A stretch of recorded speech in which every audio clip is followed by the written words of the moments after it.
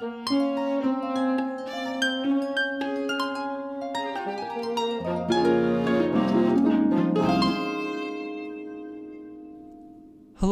and welcome to the Soundweavers podcast.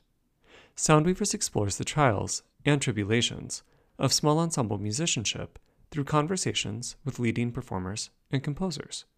In today's cast chat, we'll discuss the origins, the process, and the importance of, and current issues with, the Grammys. We hope you enjoy.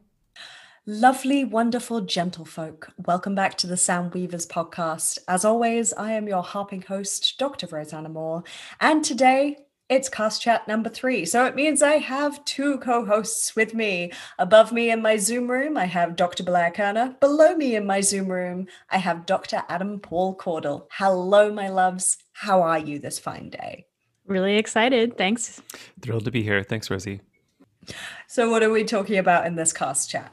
Well, a really fun thing that we realized for this past cycle that we had is that 3 out of 4 of our guests have been awarded Grammys or nominated for Grammys. And so we figured it's also Grammy season. This episode is going to come out 3 days after the 2021 Grammy Award show. That was this past Sunday, March 14th. So we figured this was definitely a time to try and demystify what on earth are the Grammys? Are they worth it for us? And just how do you Grammy? So without further ado, I'm going to pass you on to Blair, who's going to talk a bit more about the origins of how the Recording Academy and the Grammys came about. How do you Grammy? I like that. And that's exactly my question. Because after I keep hearing Pascal and Third Coast Percussion talk about this, I was like, I realize I don't follow this, whether for, popular music or classical. And I was like, should I? So being the good student that I am, I went and did a little bit of research to figure all of this out. So the Grammys is basically run by a U.S. organization called the National Academy of Recording Arts and Sciences, also for short, Recording Arts. So they founded in the 1950s, and they had, all this was kind of conflicting information, their first Grammy Award in 1959 with people such as Ella Fitzgerald, Frank Sinatra, Kingston Trio, etc. So over the years, it has grown and expanded. It's obviously a music awards ceremony, and it has expanded its genres as genres have continued to be created and adjusted and, developed within the American society. So right now there is 25 fields of music. And then on top of that, there's some subsections, which is actually production and post-production work as well. So we're giving credit to the audio engineers who also help these musicians create these albums. And often that's what makes or breaks an album is, do you have a good producer? Exactly. That's an insanely important thing. So right now they have 75 awards each year. And I went and was, searching through all the different awards to figure out how many of that would fall into like quote unquote classical jazz. And I counted 17, which included like best jazz vocal album, best improvisation jazz, best chamber music / small ensemble, best opera recording, best instrumental composition, and of course production and engineers on top of that. So lots of potential opportunity, which is great.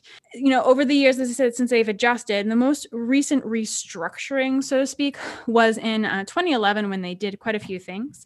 They decided not to compare solos versus groups and separate them. They just combined them. They removed gender-specific awards, as well as they combined 3 different, what they would call regional roots musics together, which is Hawaiian, Native American, and Zydeco, which is the Creole Louisiana music. So they combined all of those into one pot, which we could potentially talk about later as well. So by that, do you mean sort of American folk music? American, as folk as you can get, as in traditional folk and, the stemming of the natives. With that, next steps would be, okay, how do you even get nominated? How does this process work? So we talked a little bit about that with Pascal and Third Coast Percussion. Originally, this was, you would be submitted by companies and record companies or other different members. So it's an invite-based system. And the people who end up voting, the first round actually is kind of like a subclass group of individuals that come together and pick out who they would call the top 5 within a category. So then each one of these that I had listed before would have 5 nominations. Then once those 5 have been been nominated, those within the Academy that have particular memberships can then vote on their top pick. So they get to listen to these albums and decide which one they want to vote on.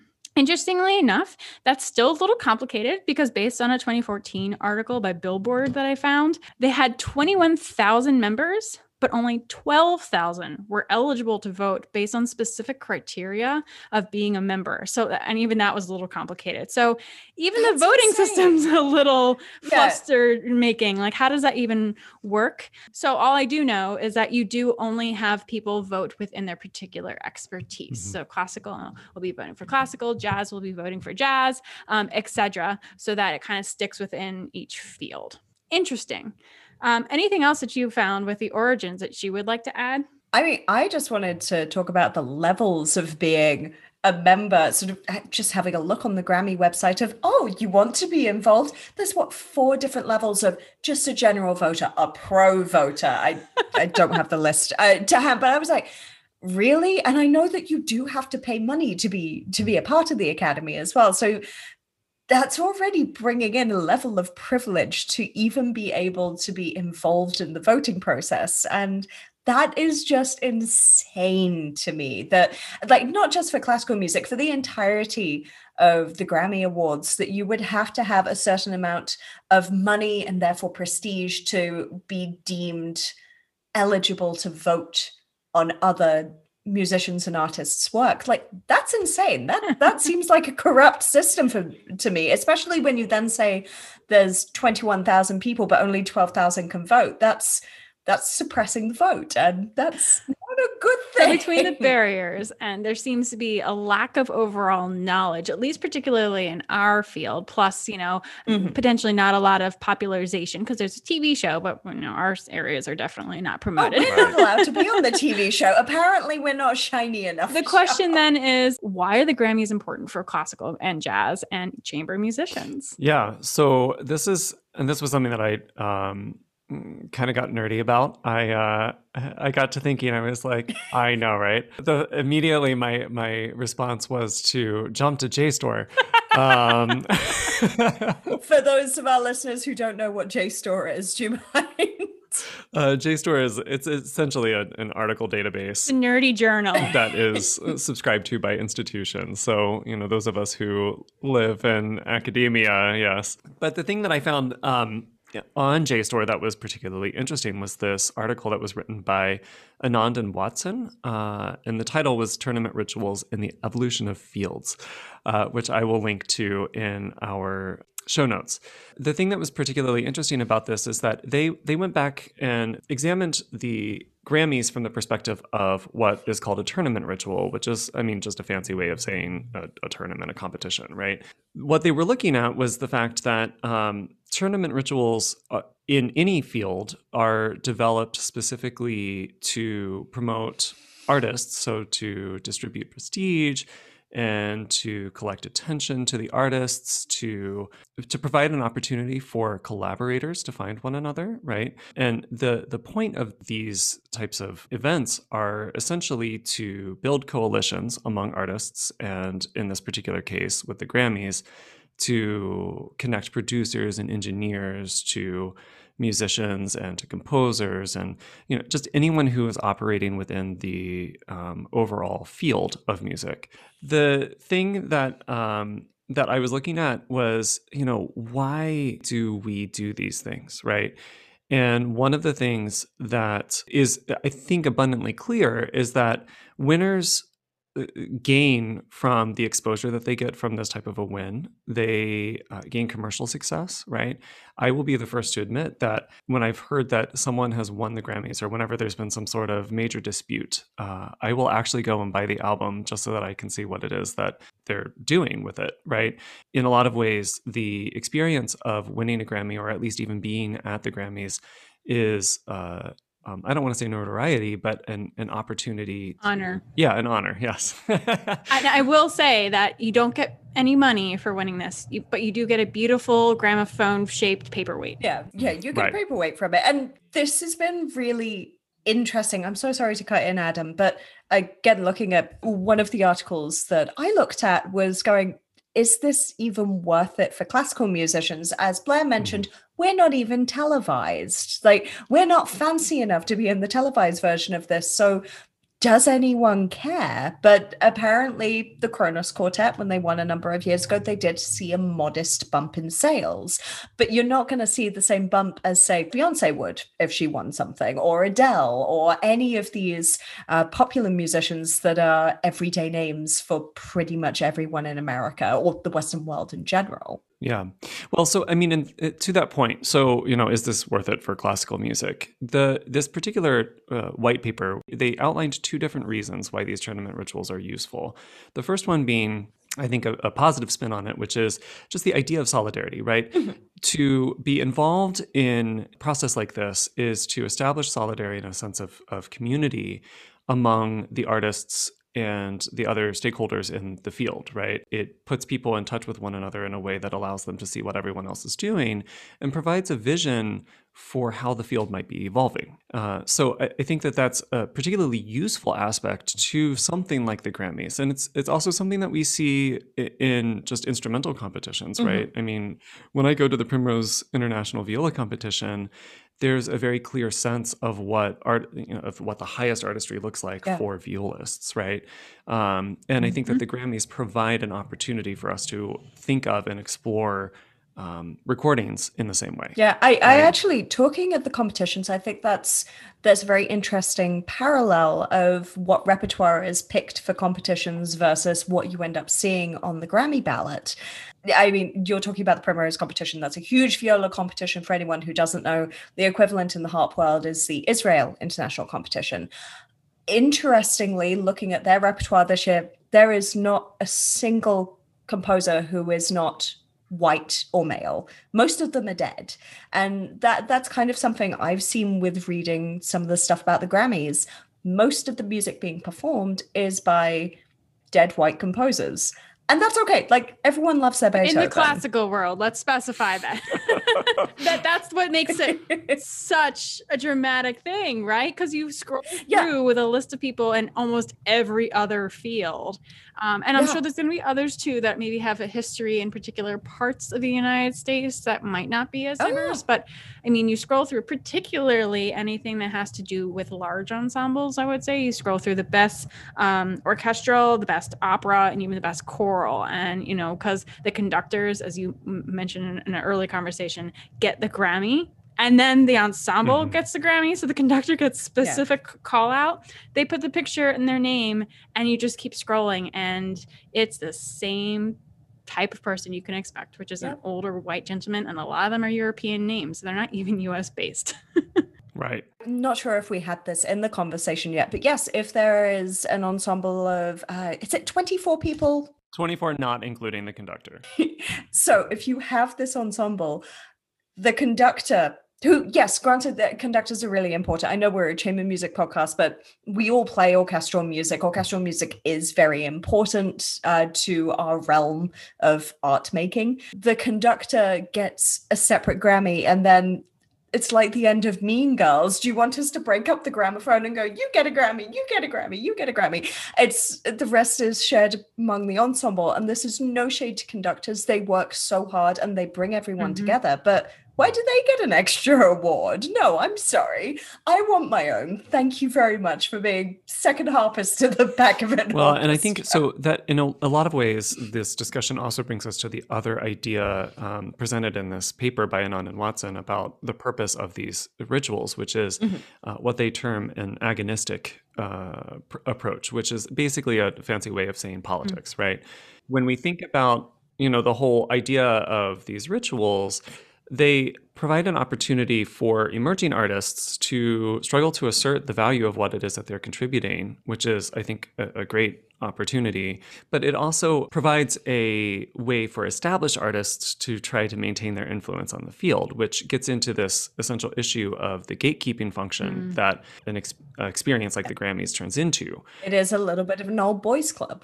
And the thing is, you are seeing this with other award shows. You're seeing this with the Oscars as well. Well, and so, and this is one of the things that I think a lot of individuals are trying to grapple with right now about what the Grammys offers and how the Grammys can be different while providing what is actually a useful resource for various disciplines and the overall field of music. But at the same time, it needs to be much more equitable and much more transparent, much more accessible to the music industry writ large.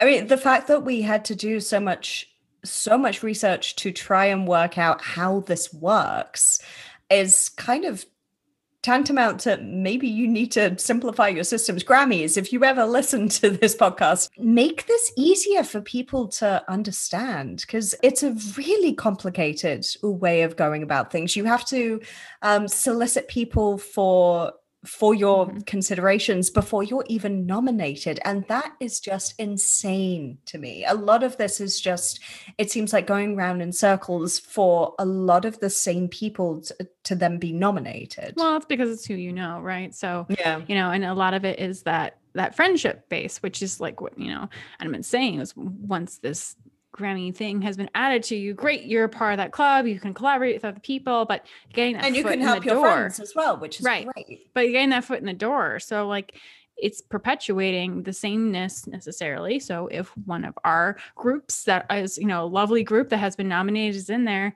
how did they pick which group they're going to be nominating? Well, it's probably going to be someone that they worked with. It's probably going to be someone that they were friends with. It's not going to be this random person that they just found, by purchasing a CD and going, wow, I think I should nominate them. So it is kind of like this ever-growing network of people who know each other. Right. Well, and the essential issue with networks in general is that systemic racism and systemic sexism is such that most institutions, if not all, are affected by them, right? And so, and where do networks come from? They come from institutions. So, if you go to a school where, let's say that the Black population of the student body at a particular institution is 2 out of the entire class, the network building that would allow for a more equitable access to something like the Grammys is lost, right? Because we've talked in episode after episode with everyone about how they made all of their connections during school. And we talked about that too, Antonio, and this is where they're expanding that network to all types, right? So look at the people you're not interacting with. Who are the jazz people? Who are the organists? Who are sometimes the vocalists that you're never interacting with, right? I know, but seriously, I mean, there's some great chamber pieces for, bassoon and organ. I only know that because my roommate was an organist. So think about these individuals that like you're not even tapping into within your own network system that already exists, because the chances of you finding more diversity, whether that be through, training, whether that be through insight, that be background, whether that be race, whatever that might be, you're just opening up your bubble a little bit more. And that mindfulness, if you start it young in school, means you can continue doing it in your professional world and continue growing that network in a way that's beyond just what you're kind of accustomed to. Yeah. And on that note, one of the things that I think is really powerful, in fact, about this year's slate of nominees for Best Chamber Music or Small Ensemble Performance, 4 of the 5 of them include artists or composers of color, which I think, which is fantastic. Even though we still have a long way to go as the field of music broadly, it's inspiring to see that at least we're starting to get more of this multi-race, multi-gender, multi-ethnic experience with the nominees that are appearing in these specific categories. I think something that is going to be very interesting is to have a look at what the rosters say in 5 years' time, in 10 years' time, because I think there in society has been a reaction of, oh, yes, we need to make sure we include all this diversity this year. I hope that this is setting up, no, you need to have this all the time, not just because this is the thought at the moment. This is something that needs to change fundamentally in who has access and who is releasing this music and who is voting. All of the processes that go towards these sort of award shows and just music in general. That's part of the thing we've been talking to with all our guests, is finding more equity within our art form. And so looking at this in 5 years or 10 years time will be important. So Rosie, I know that your experience with the Rochester Philharmonic has led to a Grammy win for that ensemble. Woo-hoo! Can you talk a little bit about your experience and your confusion? your understanding of the Recording Academy? This is a very odd sort of tenuous link because I am not on the CD that won the Grammy last year. So we won with the Higdon Harp Concerto, which was performed by Yolanda Condonasis. It's a fantastic piece. I obviously love that it's a harp concerto by a female composer that won. And the category we won in was Best Contemporary Classical Piece, which is wonderful that A, it's a harp piece, B, it's a concerto, C, it's by a female composer. Great, all of the things tick the boxes. We had some really interesting conversations in orchestra rehearsals, I think, running up to the nomination process after we'd got past the For Your Consideration. There was a good couple of minutes before the rehearsal where our maestro would say, okay, who of you is part of the Recording Academy? We'd love to get this piece to be nominated for things. Do you have friends in the Academy? Make sure you sign up for it. And I don't know if Ward had won an award before as well. Ward had won an award. That sounds fun. But it's something that he mentioned in the rehearsal, and some of the older members of the orchestra had already recorded a CD before, so they had access to being nominated. But it was left at that. We got on with the rehearsal, and that was fine. Later in the day, I think it was our Vice President of Artistic Administration, Eric Gaston, sent us an email saying, hey, if anyone wants to join the Academy, send me a message, but you only have a few days to do this, because it was in the run-up to their deadline, which is March 1st every year. He then emailed us about half an hour later going, this is more complicated than I thought it was. So even a well-established orchestra, we're not from a massive city like Chicago or New York or LA, but we're a good orchestra. We'd been nominated for this. It was still really difficult to work out who was able to join this and who wasn't. I didn't join because I didn't feel comfortable doing so, because even though the orchestra is on the album, I am a tenured member of it.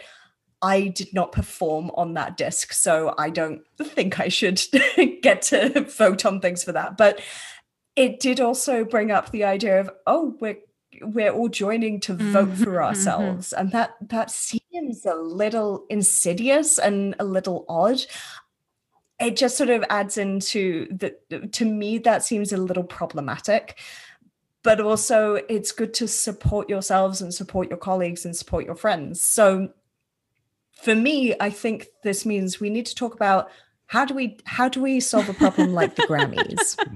And adding on top of that, nice, I love that segue. And adding on top of that, because this is the category Best Contemporary Classical Composition, great, that's a full orchestra that could potentially, through links, sign up and vote, versus like a chamber ensemble or maybe even like a duo or trio or something if it was a solo piece. So like even the weight that the orchestra potentially could put in to all vote upon themselves is an interesting dynamic right there too.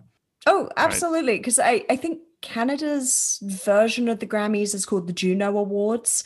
And I think they run slightly differently. The main reason I know about it is Angela Schwarzkopf, wonderful harpist, just won with her solo album this past year, that's incredible. But I think there's a different way of voting than what the Grammys offers. So that would be an interesting thing to look into at some point. Yeah. Yeah, I mean, it's interesting because some of the solutions that have actually come about because of some grassroots organizations and grassroots movements outside of always the best Grammy process. And one of those is affectionately called the NAMMYs. And this particular award it's a series of awards, but this organization, this award show, is sponsored by the Native American Music Awards, which was created in 1998. And like I said, it was a grassroots effort that was founded specifically for Native American people and youth from the Four Directions. So the thing that's interesting about this particular approach is that this organization decided that they wanted to promote and support Native American music because they didn't see the ability to be able to do that through the structures that existed. And this award show is hosted annually by different tribes throughout the nation. And I should say it's a North American, not just a United States specific organization. But the awards that they grant are in different categories, and fascinatingly, there are popular genres. So it does include awards for R&B, for rap, hip hop, blues, as well as the historical and traditional experience, such as Native American flute music as a category. And then what's also interesting is that they also include a separate award called the Native Heart, and it's a non-Native category for mainstream artists who cross over with Native themes. So the Indigo Girls have won this, the Neil Young has won this. And so it's interesting to see how they've built an entire organization to address the problem that they were not getting the recognition that they wanted to see from the Grammys. What's really cool about this is that 2 years after the inception, in 2000, the Grammys created a whole category for Native American music. So it's interesting to see how by striking out and doing something that was community building within the Native American intertribal experience, how that was able to lead to, I don't know if I would call it mainstreaming because it's still very Native American, the award through the Grammys, but the idea, at least, that this absence needs to be addressed, and the fact that the Grammys did it. It's creating a route to be more accessible to people, and that's Right. what this should all be about. Right. And similarly, there's the Latin National Academy, the Latin Academy, there we go, of Recording Arts and Sciences, which specifically focuses on works that have Spanish and dialects language in it, which is, again, another system that's helping to develop and support. But then the question is, who's the lead on that, right? And where the problems are, because we're identifying both the Grammy issues of just the voting and, originally starting off as an all boys club and what they consider certain musics and not, and that's complicated in itself. And then there's the field, right? Which, we had mentioned earlier, which is the different fields. So for classical jazz field, there's another issue that just like an added layer on top of it, right? So it's interesting trying to think about, okay, should they speak to each other or should they be doing the things, separately? So like, great, the Grammys listened and added some categories based on an existing, new group that was developed. Cool.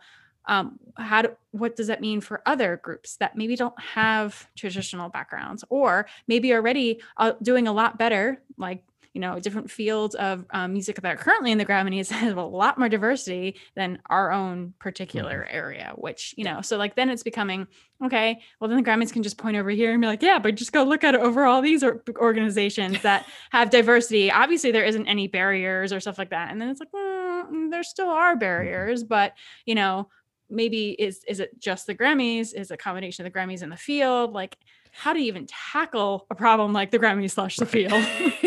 I think that's something that would be what we have just focused on looking at the Grammys for this session, but we could have looked at some of the other award shows around the world. As I say, the Juno Awards up in Canada are a major one. In the UK, we have the Brit Awards, and we also have the Classical Brit Awards, and they're under the same banner, but it is very specifically the Classical Brit Awards. Yeah, I think one of the essential issues too with all of this is, just to return to what we were talking about before, is in each of these different industries, right? If we view classical music as its own industry, each industry is reliant on different modes of connection and network building, right?